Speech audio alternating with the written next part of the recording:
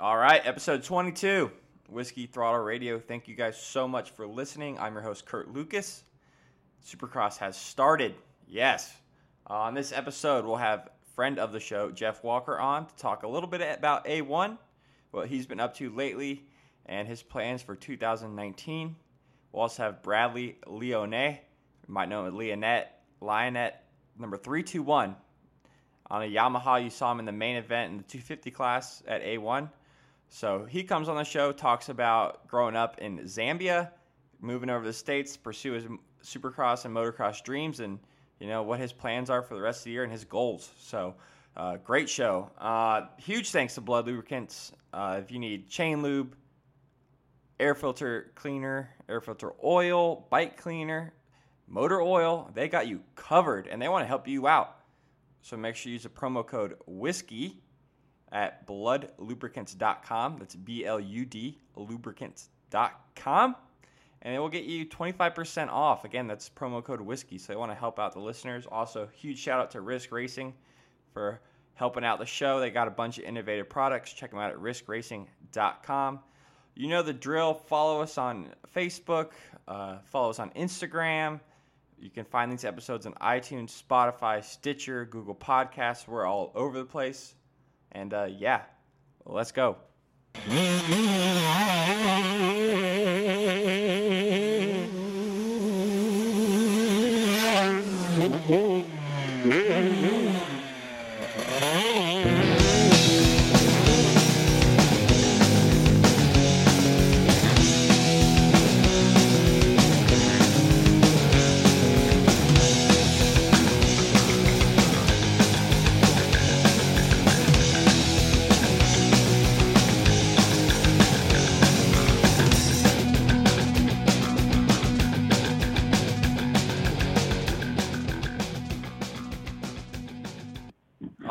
Kicking this episode off is friend of the show, Jeff Walker. What's up, bud? Hey, how's it going, man? Oh, I'm doing good. Just living life, ready for another exciting weekend of Supercross, I hope. Yeah, me too, dude. I don't even know what to think after A1. Can't even decide who's going to win this weekend. It's crazy. I know that. Let's, talk about A1. Let's start with that. It was I was disappointed when I was, watching the weather. I was like, oh, it's going to be a total mud fest. It's going to be, you're not going to be able to hit any of the jumps or anything like that. But for what it was, it actually wasn't too bad. It seemed like, they were able to pretty much do everything for the most part. I know at the kind of halfway through the 450 main, it got pretty sloppy, but it wasn't too bad.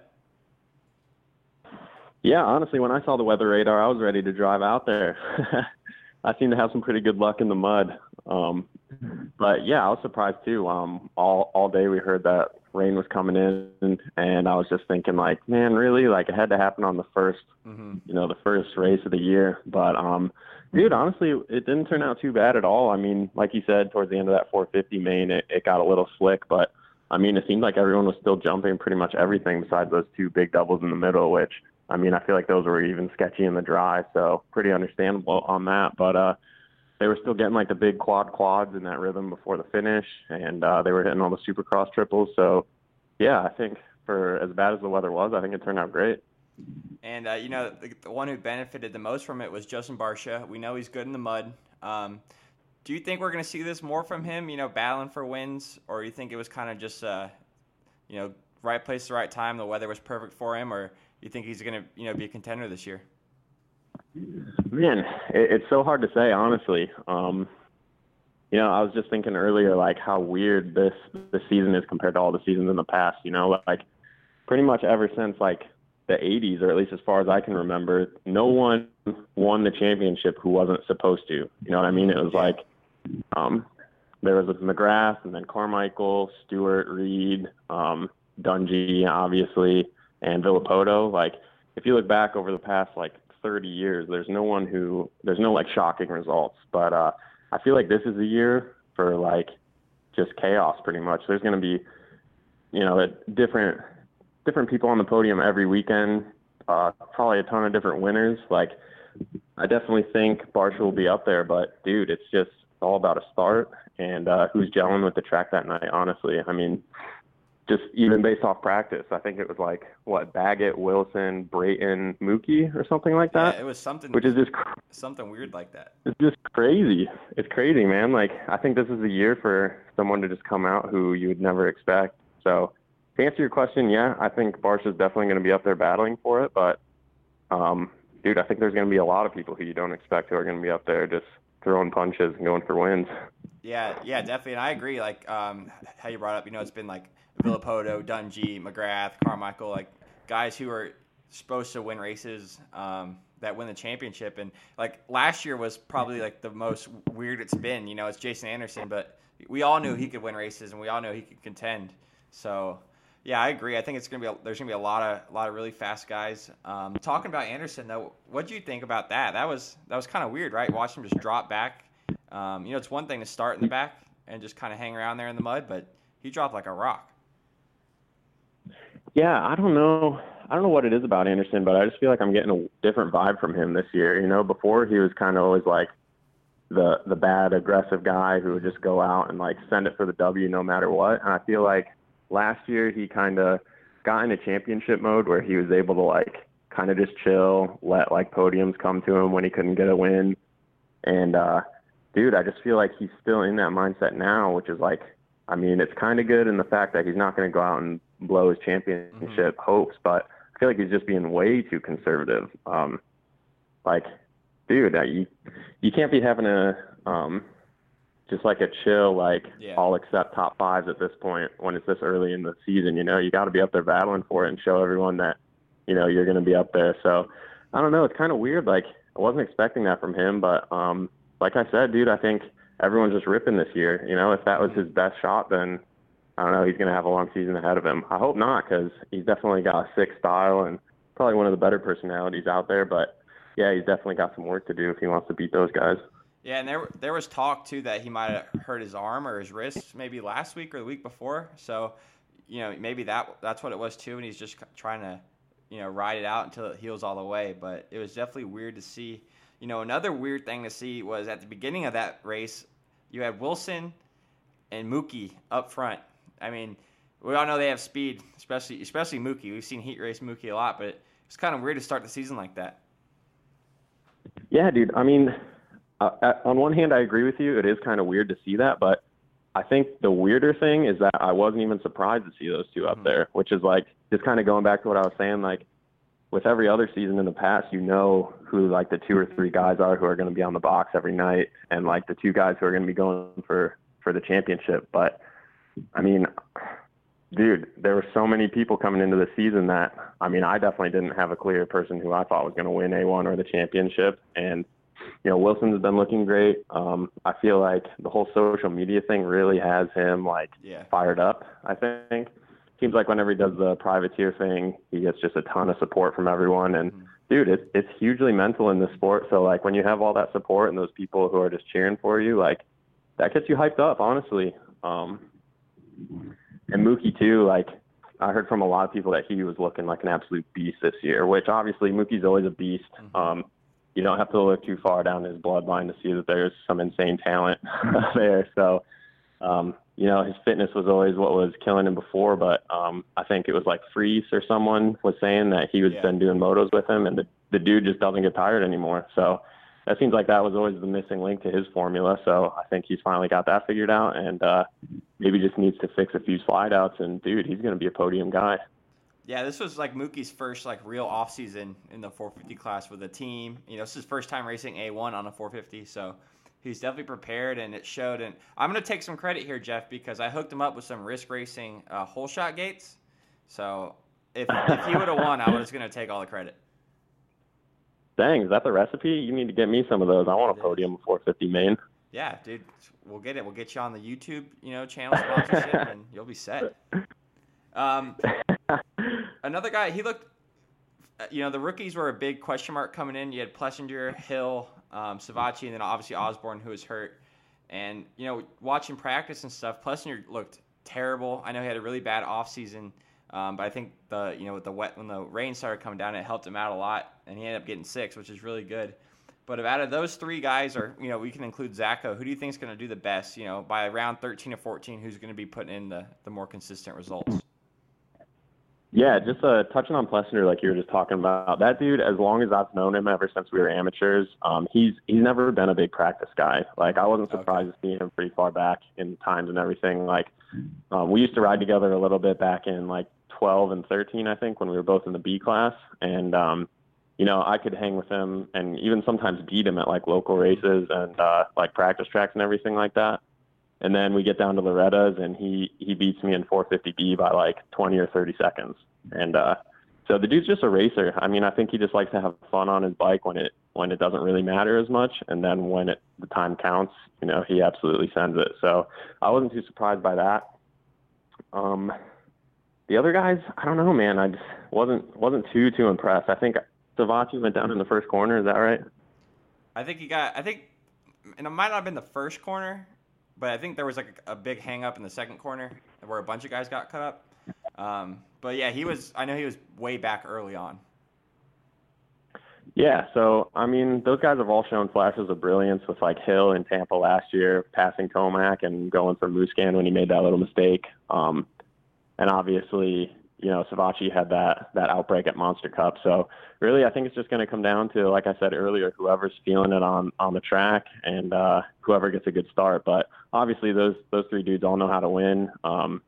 So if I had to pick someone, I almost want to put my money on Savatgy. He's a rock steady guy. He doesn't have too big of an ego or anything like coming off the little bikes. He's obviously got a super great mentor with Tomac. So I'm going to say Savatgy comes out with a win or two this year. Yeah, I think with Savatgy, the biggest thing was, like, remember like 3 years ago in the 250 class, he was really good. And then when they started, like, you know, labeling him as a title guy, I think the pressure might have got to him. Like, he had a lot of pressure to win. So I think now it's kind of resetting. You know, they had Kawasaki as Tomac. They just want Savatgy to develop and do as good as he can. So I think that's going to help him out a lot too. Yeah, I agree. Like you said, I think the pressure did kind of get to Savatgy a little bit whenever he had like Zacho chasing him down. Obviously, it's hard to recover from something like that Vegas takeout a couple years ago. But like you said, I think now that he doesn't have that pressure on him, I think he's just going to be rock steady, just slowly improving every weekend. So yeah, for consistency, I'm going to put my money on Savatgy. I think maybe Plessinger and Hill have a little more raw speed depending on which Plessinger and Hill comes out, especially with Hill. I mean, obviously, the dude can go out and lay down the fastest lap time by like 2 seconds, or he could be back in 15th, and you just never know why. So I think if the A1 or like grade A Justin Hill comes to play, I think he could definitely win the race. But yeah, I think Savatgy is just going to be the rock steady rookie of the year. Yeah, I actually really agree with that too, and I'm interested with Hill this weekend because in Glendale they have some really long rhythm sections. So if he can like pull out a quad like he was doing out in Tampa, you know, that might just give him the confidence to, you know, run up front. I really think Zach would have been the top guy out of them just because he's older and, you know, real seasoned. But obviously getting hurt is going to put a damper on that, and he's probably just going to look forward to outdoors.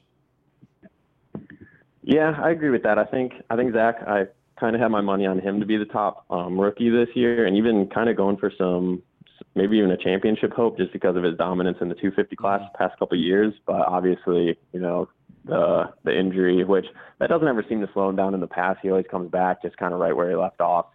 So I don't think that's going to hurt him too bad. And obviously, like you said, he's been racing for so long. It's not like, I mean, yeah, it's a bigger bike, but it's not like he doesn't know how to race. So I think he's going to come back and be just fine. Just a matter of how bad that injury is and whether he lets it heal all the way and all that stuff. So, yeah, I'm definitely looking forward to seeing him get back because, I mean, with this insanely stacked field, you know, I won't say no to adding another contender to it. It'd be pretty sick. For sure. Let's touch on 250s real quick. Colt Nichols, did not see that one coming. I know, you know he's real fast. But to come out and win the opener, I really didn't see that one coming. Yeah, dude, people have been sleeping on Nichols. You know, there's a reason Star Yamaha keeps signing him every year. And, dude, even in amateurs and everything, he would always, like, battle with Bogle and all the top guys. And I would always ask myself, like, why doesn't this guy have a factory ride by now? So I think a lot of injuries have been kind of keeping him at bay, kind of like Bogle, actually. So I think now he's finally healthy. He got some time on the 450, which I kind of feel like his style is more of a 450 style, just really smooth. So So I think that maybe helped him out a little bit during the off season to ride that factory Yamaha 450 a little bit. And yeah, dude, I think this is going to be a good year for him.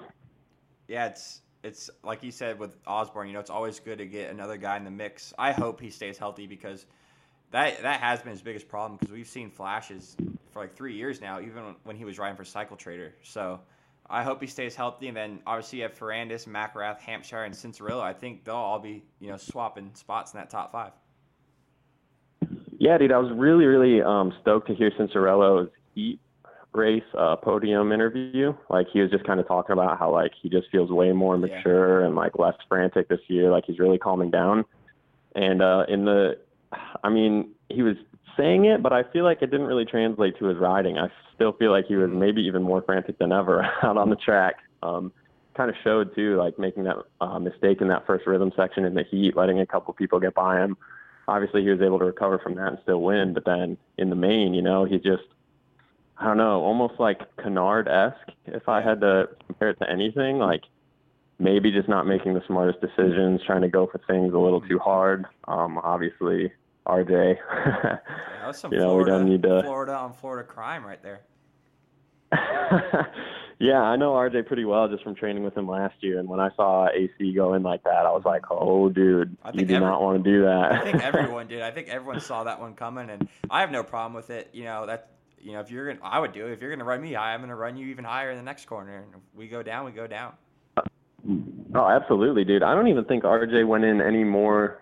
Like, I don't think he took him any higher than AC did. I think AC was just cutting back down in that corner. There wasn't any ruts in it, whereas Hampshire was kind of stuck in that rut, so he wasn't, like, cutting down. But, yeah, obviously the blood gets a little heated out there when stuff like that happens. I'm honestly insanely surprised Hampshire didn't weed it in the whoops, because he was getting get.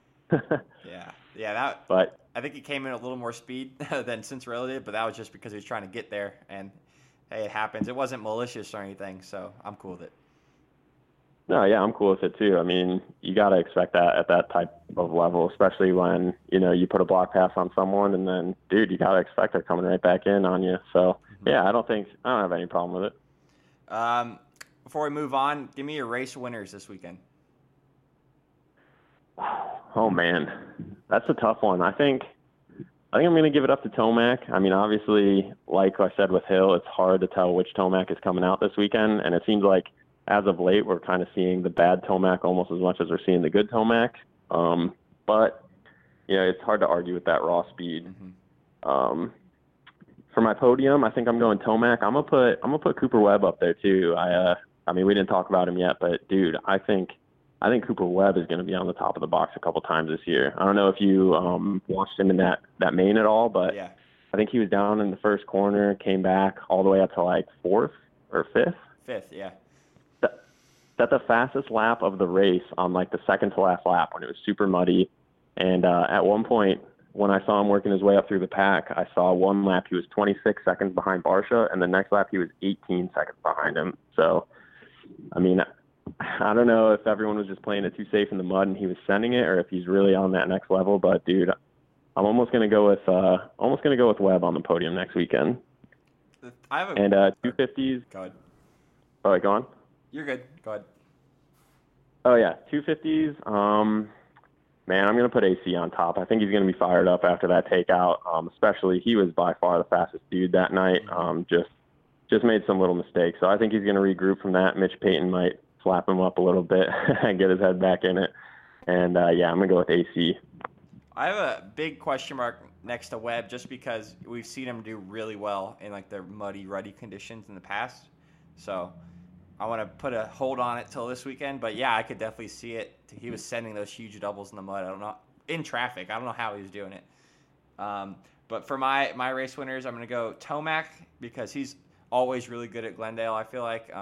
He never has a good A1, so I see him winning. I see him being dominant. And then 250s, I'm gonna go McElrath. I feel like he's been good at Glendale in the past. I don't know if that's just me, but I don't know. I'm a big Shane McElrath fan. He's from North Carolina. I live up here now, so I kind of got to root for the hometown guy.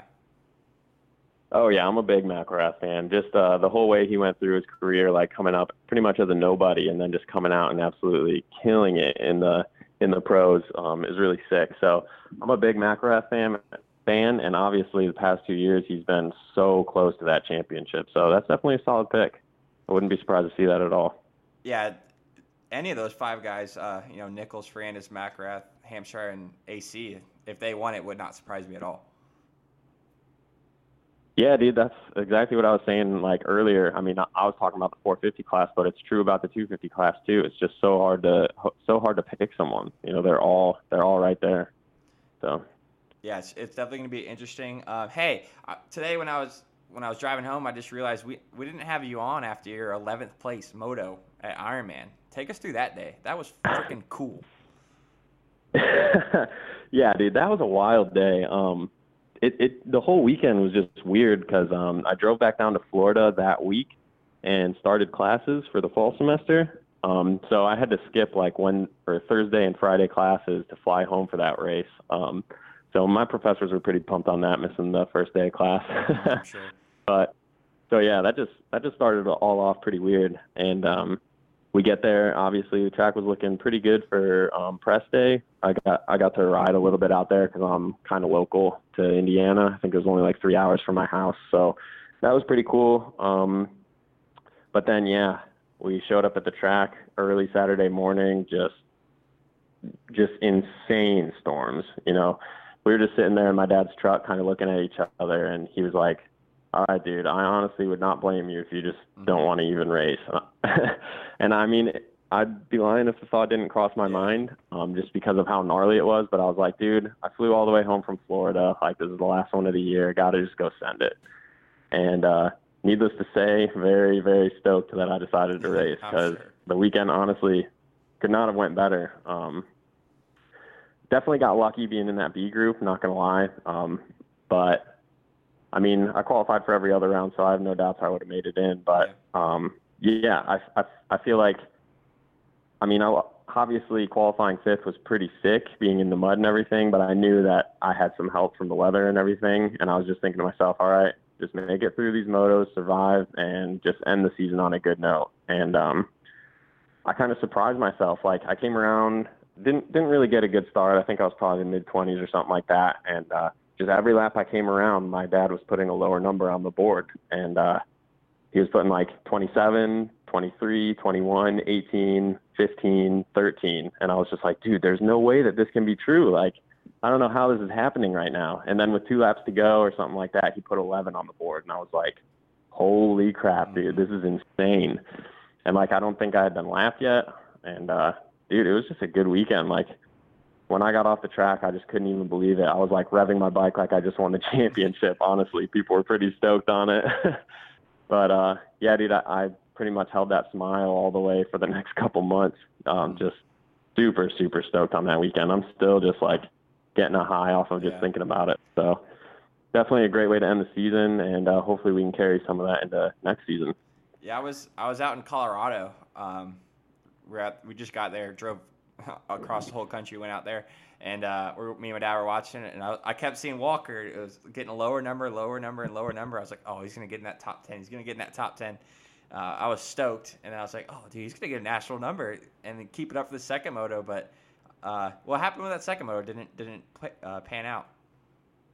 Yeah, dude, I actually went down pretty good, and I've had a bunch of knee reconstructions, like ACL and a lot of meniscus injuries on my left knee, and I went down and just twisted it really bad and popped pretty good, and I just, like, for a split second, I thought for sure my ACL was gone. So it's just hard for me to know because I've done it so many times that, like, whenever it pops, I'm just like, dude, you need to chill. So went back to the pits and just kind of called it a day there. My knee was swelling up pretty good, so I didn't want to risk anything. But in hindsight, really wish I would have just slogged it out and went for it because, like you said, I think I only needed like an 18th or something to get a national number. So, in hindsight, pretty upset about it, but, it just gives us a target to go for next year. Yeah, you never know with the mud like that. You could adapt it a couple more times and really mess it up or something, or went down a different time and got hurt. So everything happens for a reason. That 11th place was awesome. So good on that.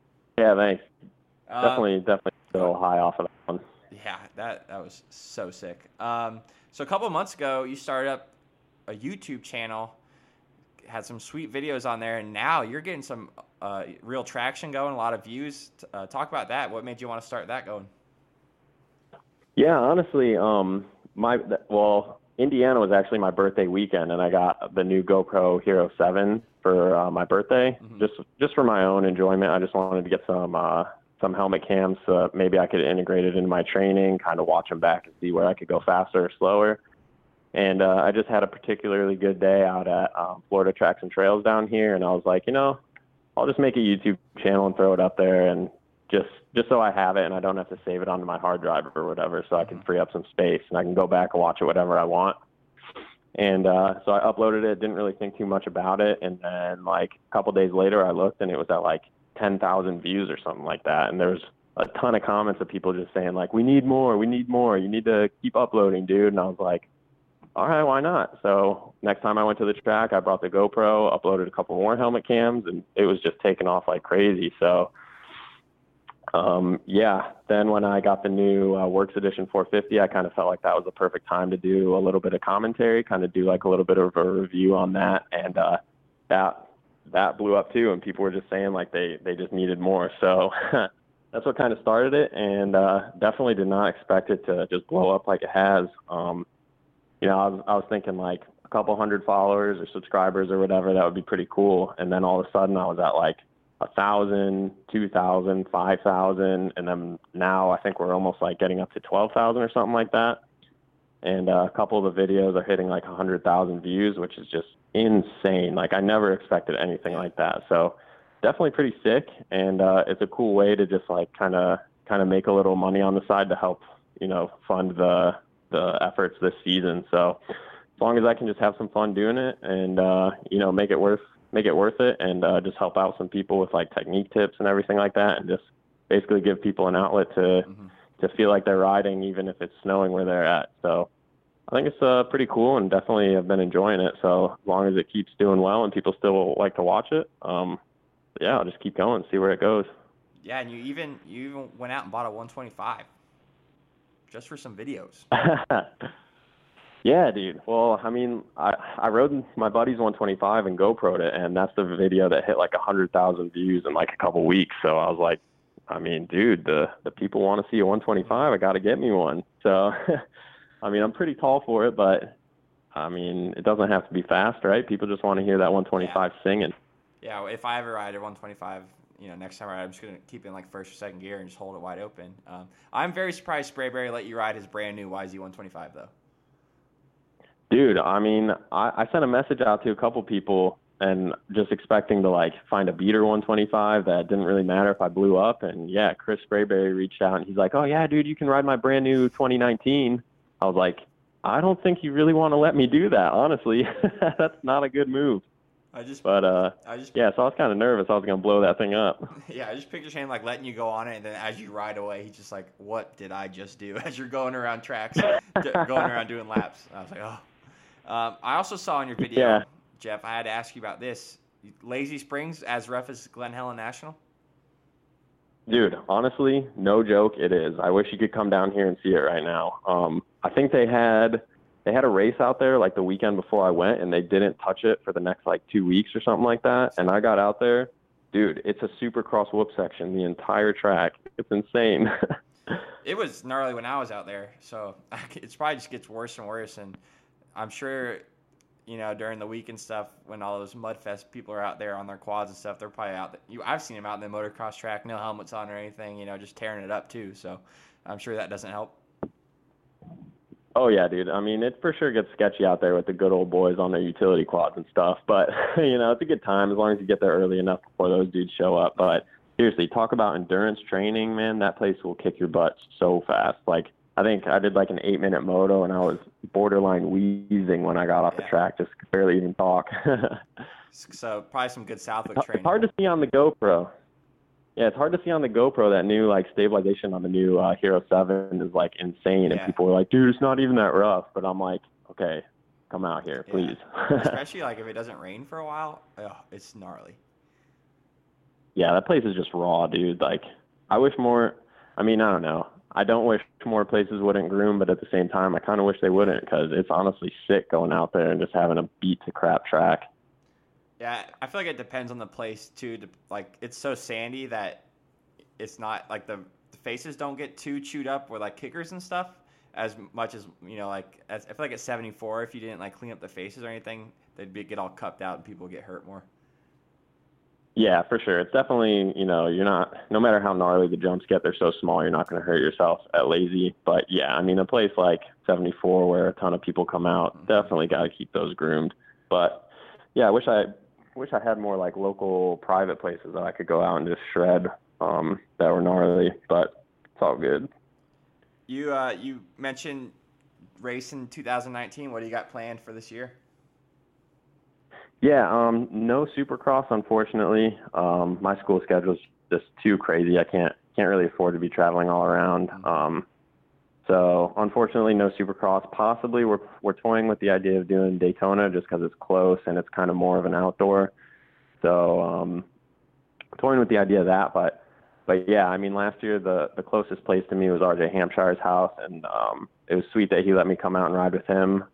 But even that was 3 hours away, and now that he's out on the West Coast, I really have nowhere to ride, so it just doesn't really make sense. But for outdoors, going to just plan on killing it the next couple months and just hitting the outdoors hard. Hopefully going to do pretty much all the rounds, maybe skip like Washougal again just because that one's kind of weird and just out of the blue. But, yeah, going to try and make the most of it again, just try and improve over what we did last year, and, yeah, just do the best we can with what we have. So I think you should just show up to the Baker's factory and tell them to let you train.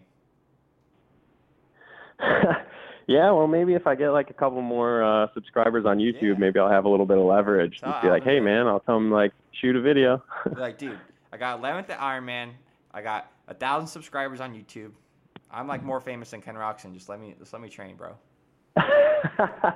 Yeah, I don't know about that much, but I do have a couple contacts that might be able to get me out there. But I mean, even just going up there on the weekend is like 3 hours or something for me. So, dude, it's crazy with like school, and then I'm prepping to take the MCAT this spring. So doing a lot of studying for that.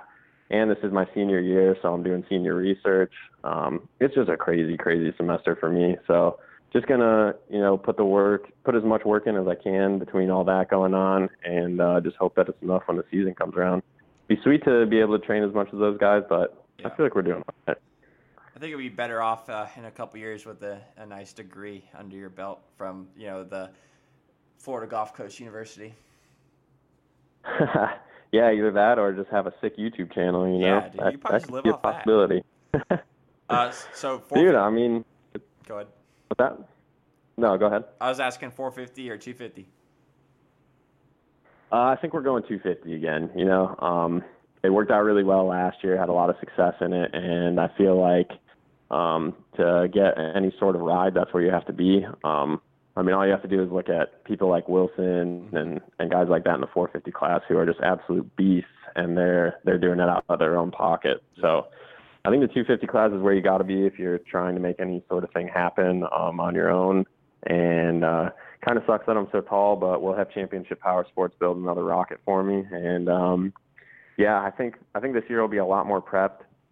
Last year, I kind of tried to do that Supercross and got hurt and was off the bike for quite a bit of time before the Nationals. So just really never felt like I had the fitness or just didn't really feel like I was comfortable enough on the bike or anything like that. So fingers crossed we can just make the most out of this off season and come out swinging in the 250 class again. Maybe find ourselves on kind of a satellite ride and just go from there. Yeah, definitely be really cool. Like you said too, I think there's a lot of smaller teams on 250s that could help you out too, especially putting in all this work in the off season and get some good results in. Yeah, that's the thing. There's just a lot of like secondhand teams that are just putting in a lot of work and picking up a lot of guys who are right on the bubble that just need that extra bit of equipment and extra bit of ease. Driving to all these races, like driving out to California, really takes it out of me. So if I could just get someone to haul the bikes around, that would just be huge. So hopefully we can find out something like that. If not, we'll just motivate it again. What about that the Teddy Parks thing? Have you looked into that? Yeah, I've looked into that a little bit. Honestly, it sounds like a pretty good deal. So we've been kind of talking to them a little bit. So that's a possibility for sure. And I know a couple of the guys who have done that, and they said it was a really great gig. So could possibly see my bike under that tent. But yeah, definitely haven't hashed out any plans yet. I gotcha. Awesome. Well, hey Jeff, thank you for your time and good luck this off season. We'll see you out there. Yeah, no problem, man. Always love coming on the show. Whenever you're bored and need someone to fill a spot, you know my number. So. All right, man. Sounds good. Yeah. You enjoy the rest of your night. Thanks, man. You too. See ya.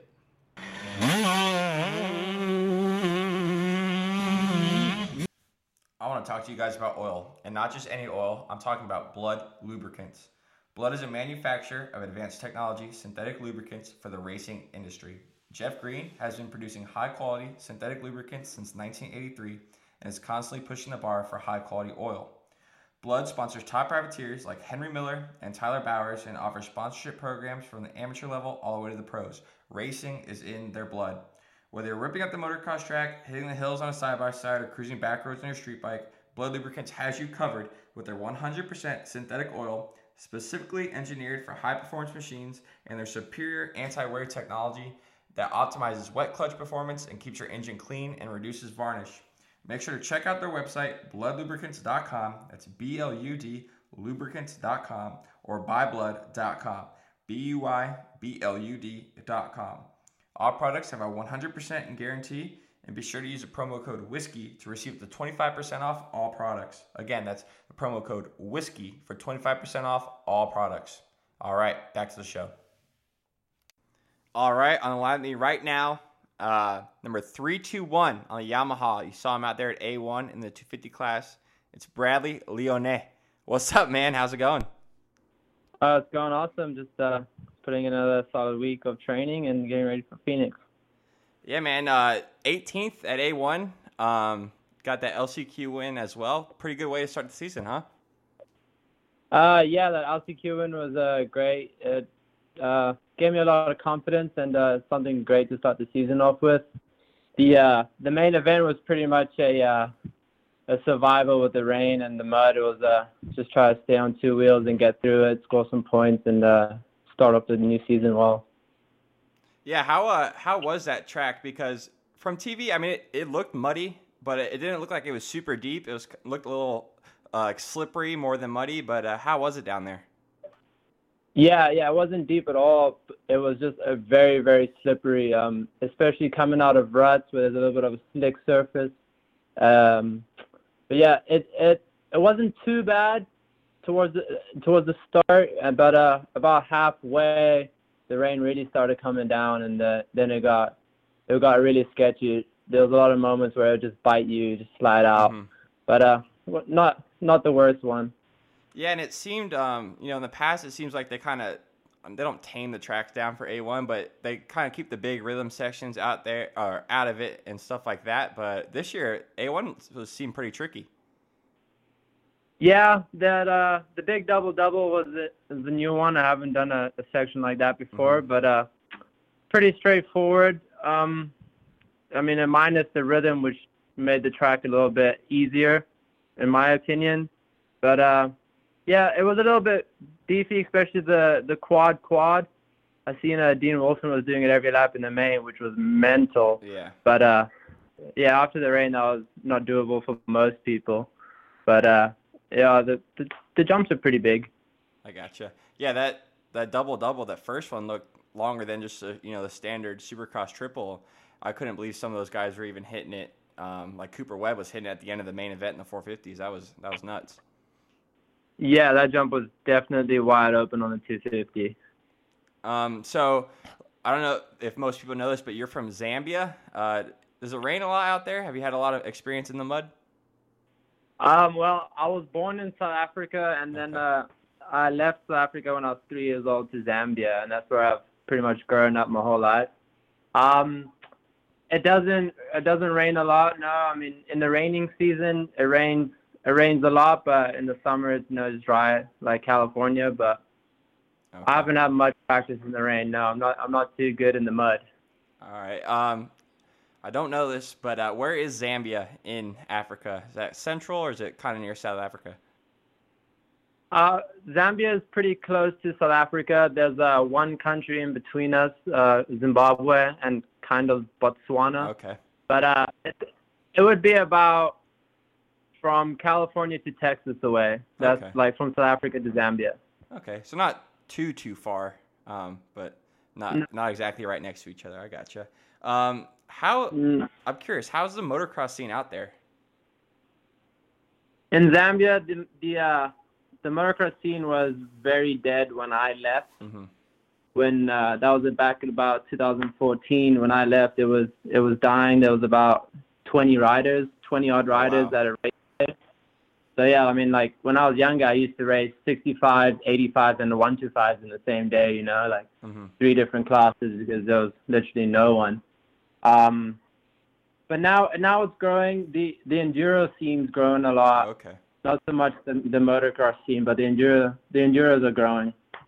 Yeah, because you hear a lot about fast South African guys. You got like Grant Langston, Greg Albertine, and even just on a local level here in the United States, in my local series back down in Florida, we had quite a bit of South Africans.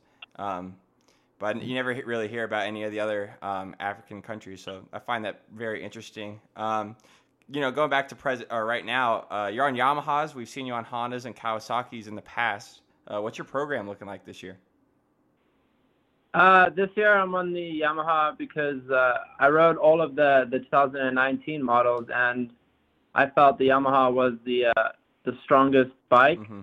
I felt on my Kawasaki I was lacking in the bottom end, like that roar that comes out the engine coming out of the turns to get that pop. The Yamaha is really strong at the bottom, and I love the handling on it. I think the Yamaha is the best bike 2019, so that's why I chose that bike. But yeah, I rode Hondas in the outdoors because I wanted to race the 450s, and I didn't like the Kawi 450 so much. And Okay. when I first moved over to America, I was on the Hondas, and Honda's kind of a home for me. But Mhm. yeah, that's why I went with Honda. Yeah, talking about that YZ250F, they've pretty much won every single shootout since what I've been seeing, and they've really built a great bike. So, coming from a privateer effort, I guess it is probably the best base. Yeah, that bike's awesome. I mean, you even have the app on your phone. You could tune Mhm. it to how you want it, and yeah, everything was great on it. Like stock wheels on the bike last forever on the Yamaha, and the graphics that come stock. And I mean, my bike's still stock looking. It looks great. Yeah. And the engine on it's phenomenal, and it's not so hard to make it a fast race bike. So it's ideal for privateers. Without giving away all your secrets, Bradley, what's your program looking like during the week? You just hitting like Milestone and tracks like that? Yeah, before the season started, we were riding 4 days a week. Right now, I've only ridden Milestone and Lake Elsinore. I haven't had a chance to hit Pilot yet, but I would mostly just ride Monday, Tuesday, and then Thursday, Friday. But now that we're in the season, I only ride 2 to 3 times a week, and pretty much hit a mountain bike and a road bike during the week, and 2 gym sessions at Icon Sports. And other than that, it's just stressing about bikes being ready, house chores, Yeah. trying to be an adult. Yeah, I get that. Definitely, the privateer life definitely makes it tougher too. Just being on the road and all that. You talked about moving moving to the States in 2014. Did you come over by yourself, just pursue this motocross dream, or did your family come with you? My family came with me for the first 2 weeks. Okay. And then they went back home. I stayed by myself. But I wasn't really by myself because I moved into a house with other kids from different countries that were racing here under Cham Factory with Sebastian Tortelli. Okay. So I wasn't by myself, but it was a big step in growing up. Like I was 15 years old with like my own bank account. Like I had to go buy my own parts and try to get a driver's license by myself and social security number. So it was hard when I first got here, but I love America. I got it down real quick and pretty much American now.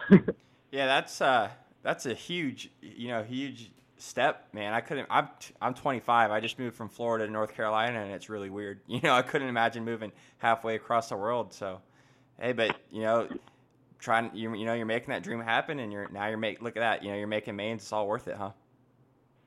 Yeah, no, I wouldn't trade it for anything. This is literally the dream come true. I remember sitting in class back in Zambia, just thinking about like what it would be like to be in America and ride on a supercross track. So it's pretty cool.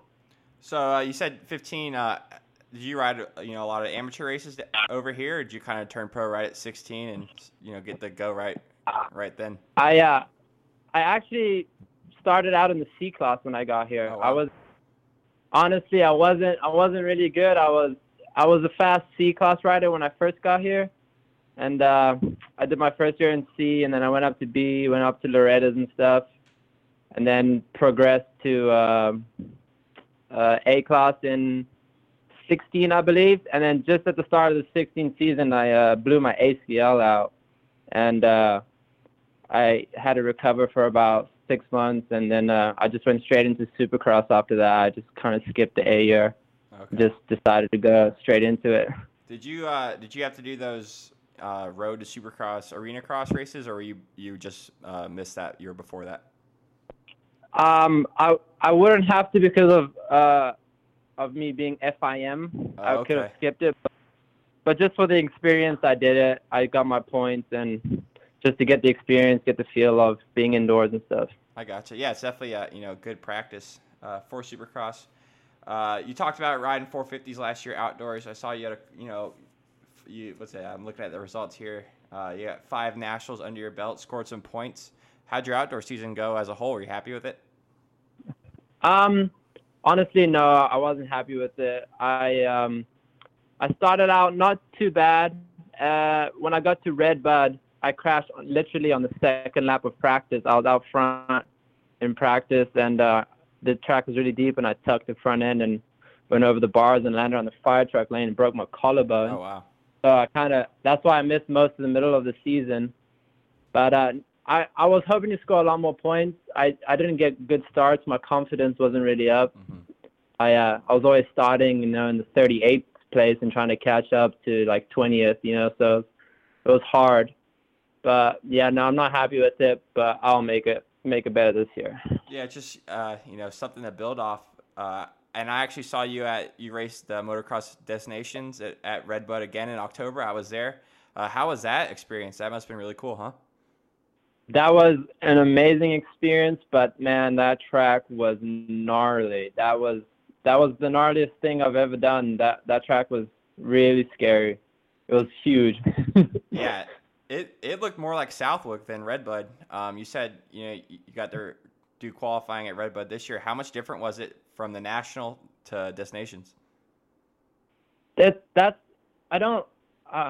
hard to say because it's so different. I don't know how the GP guys prepare the track. I don't know who prepared the track, but it kind of changes. They add like a wall on the inside on corners, and it's wider. It's got like a different flow to it. It's kind of, they make it Euro, and it's kind of strange. I can't explain, but I've talked to other people and they feel it too. It's something I don't know, but it just kind of changes the feel of the track. Yeah, it seemed really like sandy. Yeah. I don't know if just because all the rain, it washed all the dirt into the track off the banks. I don't know. It was definitely odd. I'll tell you what though, it was hard just walking around that place. The track was really good compared to what the pits looked like. Yeah, but when they fill it in like that, make it look pretty, what's underneath there. It's deep. There was a lot of spots that called people out, and it was a little bit sketchy, but it was so much fun with the fans. It was incredible. I've never seen so many people together. Yeah, it was. So I got there Saturday morning, and there was a lot of people there just for the qualifying on Saturday, and then dude, Sunday, I've never seen that many people in like one place at a motocross track. It was just the atmosphere and the culture and all that. It was once in a lifetime experience for sure. Definitely need to keep an eye out for the Irish. Those guys are crazy in the stands. I remember that they were all dancing around, and the guys in the eagle mask were sliding down the mud. That was those guys were nuts. So it was pretty awesome. Crazy. So talking more about this year, what are your goals for, the rest of the year? I know last year you made 2 mains and, you've already got one. You're 1 for 1 right now. So you got to set that bar pretty high, huh? Yeah, the goal for this year is just to keep getting in to the mains. I would definitely not like to go to the LCQ. Mm-hmm. I need to work on my starts on the heat races because this last weekend I was literally second to last and caught up to 11th. It's like I need to start up there so I could finish up there, So I'm going to work on that. But my goals would be to get into every single main and try be, top 15, the mm-hmm. 10 to 15 mark and get some recognition. Yeah, definitely. I think, for privateer, that's definitely the goal. It's always cool, seeing you got all the two-digit guys, and then when the 3-digit guys mix it up there, it's definitely helps you guys stand out. And that highlighter green gear you were wearing, that FXR stuff, you like that? Yeah, no, that stuff is sick. I love the flow of that, and you could definitely see me on the track. My mechanic loves that. My mechanic thanks FXR for that. But yeah, that gear was really cool. A lot of people were wearing it, and you could definitely see that the FXR boys are stepping it up this year. When the series heads east, are you gonna stay out in California and just train during that break, or are you gonna try and go and follow the East Coast stuff on your 250F and just Starling did that last year, I think, and just keep racing under your belt? Yeah, I believe after San Diego, it's the 3-week break until the East-West at Atlanta. Okay. And I think I have a good chance of getting my bike taken out there with the Rockwell team, the Rockwell Yamaha mm-hmm. team, and be able to fly out there and race that one. And hopefully hit Daytona on the way back and try hit the 450 class and I've never ridden that track before. It looks really fun, and just to check it off the list, Yeah, I'm from Florida, so we do Daytona every year. You got to come and do that, man. It's so different than all the other rounds. It's it's just cool to mix it up, I feel like. Yeah, definitely want to try and get out there this year. You talked about FXR. Who else is helping you out this year? Right now, I have FXR who's helped me out a lot. Arai helmets, those guys are dude, they're incredible. They send me whatever I need. They're amazing. TCX boots, the same. They're awesome. 100 Designs. It's a new graphic company started up out here. It's actually a buddy of my trainer, and he made my bike look amazing. If you guys go on Instagram and see my bike, it looks awesome. Temecula Motorsports, they've always helped me out. MXU, which is the training school that I train with, BJ Burns, he helps me out every single day of my life. I think he's done more than anyone. And yeah, I think that's pretty much it. Awesome, man. Well, hey, one last thing. I meant to ask this earlier. How did you get into the sport? You talked about in Zambia, it wasn't that huge. How did you first get riding? Well, I have 3 elder brothers. Okay. The eldest one is 8 years older than me, and then the third one is 6 years. So they're all really a lot older than me. And when I was born, they were riding dirt bikes, and I was 3-4 years old. They were like, "Hey, let's put Brad on the bike. Let's put Brad on the bike." Mm-hmm. And then ever since I got on the bike, I was trying to chase them down. So it helped me out a lot. I gotcha. Well, that's awesome to hear, man. And I think I'll be at Atlanta. I'll be Daytona for sure. So I hope to see you at one of these rounds and come by and say hi. Awesome. It'll be great to run into you. All right. You have a good night, man. Awesome. Thank you very much. See ya. Straight caught up in the game. My life won't be the same. Straight caught up in the game. My life won't be the same. Living the life, that's how I live. Try to get out, tell me how to survive without my crew. Armani's, Ferraris, casinos, hitting jackpots chance, good luck. I think not, we own the car from block to block. City to city, all day, every day. It's like a celebration for the criminal nation. Hey, me though, wife and kids, that's what I need. Wanna go out like a man, try to understand without blood on my hands. Dear God, please save my soul. I put the rest on hold, not 7. I still got time to reach heaven. 8 million reasons to get out, choose one. There's only one to put the 9mm to your dome. Then you're gone.